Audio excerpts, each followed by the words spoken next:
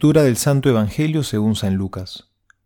Hubo en los días de Herodes, rey de Judea, un sacerdote llamado Zacarías, del grupo de Abías, casado con una mujer descendiente de Aarón, que se llamaba Isabel. Los dos eran justos ante Dios y caminaban sin tacha en todos los mandamientos y preceptos del Señor.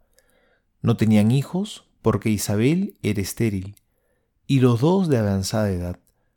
Sucedió que mientras oficiaba delante de Dios en el turno de su grupo, le tocó en suerte, según el uso del servicio sacerdotal, entrar en el santuario del Señor para quemar el incienso.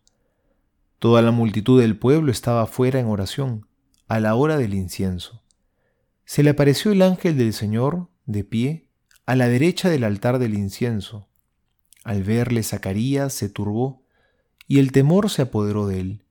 El ángel le dijo: «No temas, Zacarías, porque tu petición ha sido escuchada.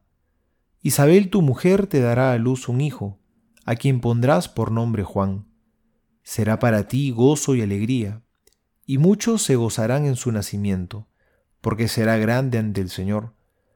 No beberá vino ni licor, estará lleno del Espíritu Santo ya desde el seno de su madre, y a muchos de los hijos de Israel les convertirá al Señor su Dios, e irá delante de él con el espíritu y el poder de Elías, para hacer volver los corazones de los padres a los hijos, y a los rebeldes a la prudencia de los justos, para preparar al Señor un pueblo bien dispuesto». Zacarías dijo al ángel: «¿En qué lo conoceré? Porque yo soy viejo y mi mujer avanzada en edad». El ángel le respondió: «Yo soy Gabriel, el que está delante de Dios, y he sido enviado para hablarte y anunciarte esta buena nueva.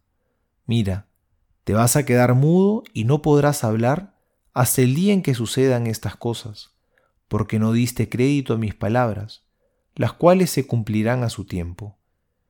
El pueblo estaba esperando a Zacarías y se extrañaban de su demora en el santuario. Cuando salió, no podía hablarles, y comprendieron que había tenido una visión en el santuario. Les hablaba por señas y permaneció mudo. Y sucedió que cuando se cumplieron los días de su servicio, se fue a su casa. Días después, concibió su mujer Isabel, y se mantuvo oculta durante 5 meses, diciendo: «Esto es lo que ha hecho por mí el Señor, en los días en que se dignó quitar mi oprobio de entre los hombres». Palabra del Señor. Gloria a ti, Señor Jesús.